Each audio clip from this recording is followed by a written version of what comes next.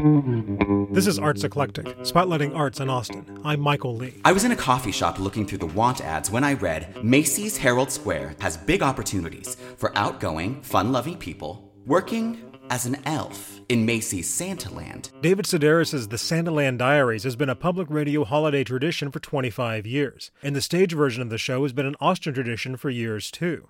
After taking a couple of holiday seasons off, Santaland returns to Zach Theater this year, with new star J. Robert Moore and under the direction of Nat Miller, who's also directed a lot of children's theater for Zach. I find that Santaland Diaries and doing plays for young people aren't that different. It is on top of a Toyland set. Right. There just happens to be some swearing involved. This show's about a guy who moves to New York thinking he's going to skyrocket to fame and fortune and just realizes that it's not quite like that and you really have to find your own happiness. I'm trying to look on the bright side here. I arrived in New York 3 weeks ago with high hopes.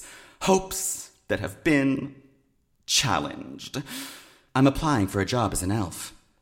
Even worse than applying is the very real possibility that I may not be hired, that I could not even find work as an elf. One original take that Jimmy brings to the role that's new is there's a fair amount of singing in the show that was not there before, so buckle up. It's like you're sitting in your living room with your friend talking about his horrible day at work. There's some music that you'll know and love. There's moments that you'll definitely relate to. I think it's, fun for the holidays. He's going to New York to try to be an actor and a musical theater actor, right? So we want to play with seeing him actually living that dream and performing as if he is doing that. So we found a way to sort of incorporate more musical numbers and Christmas numbers sort of throughout the show. You get to see the fantasy for a bit. Yeah.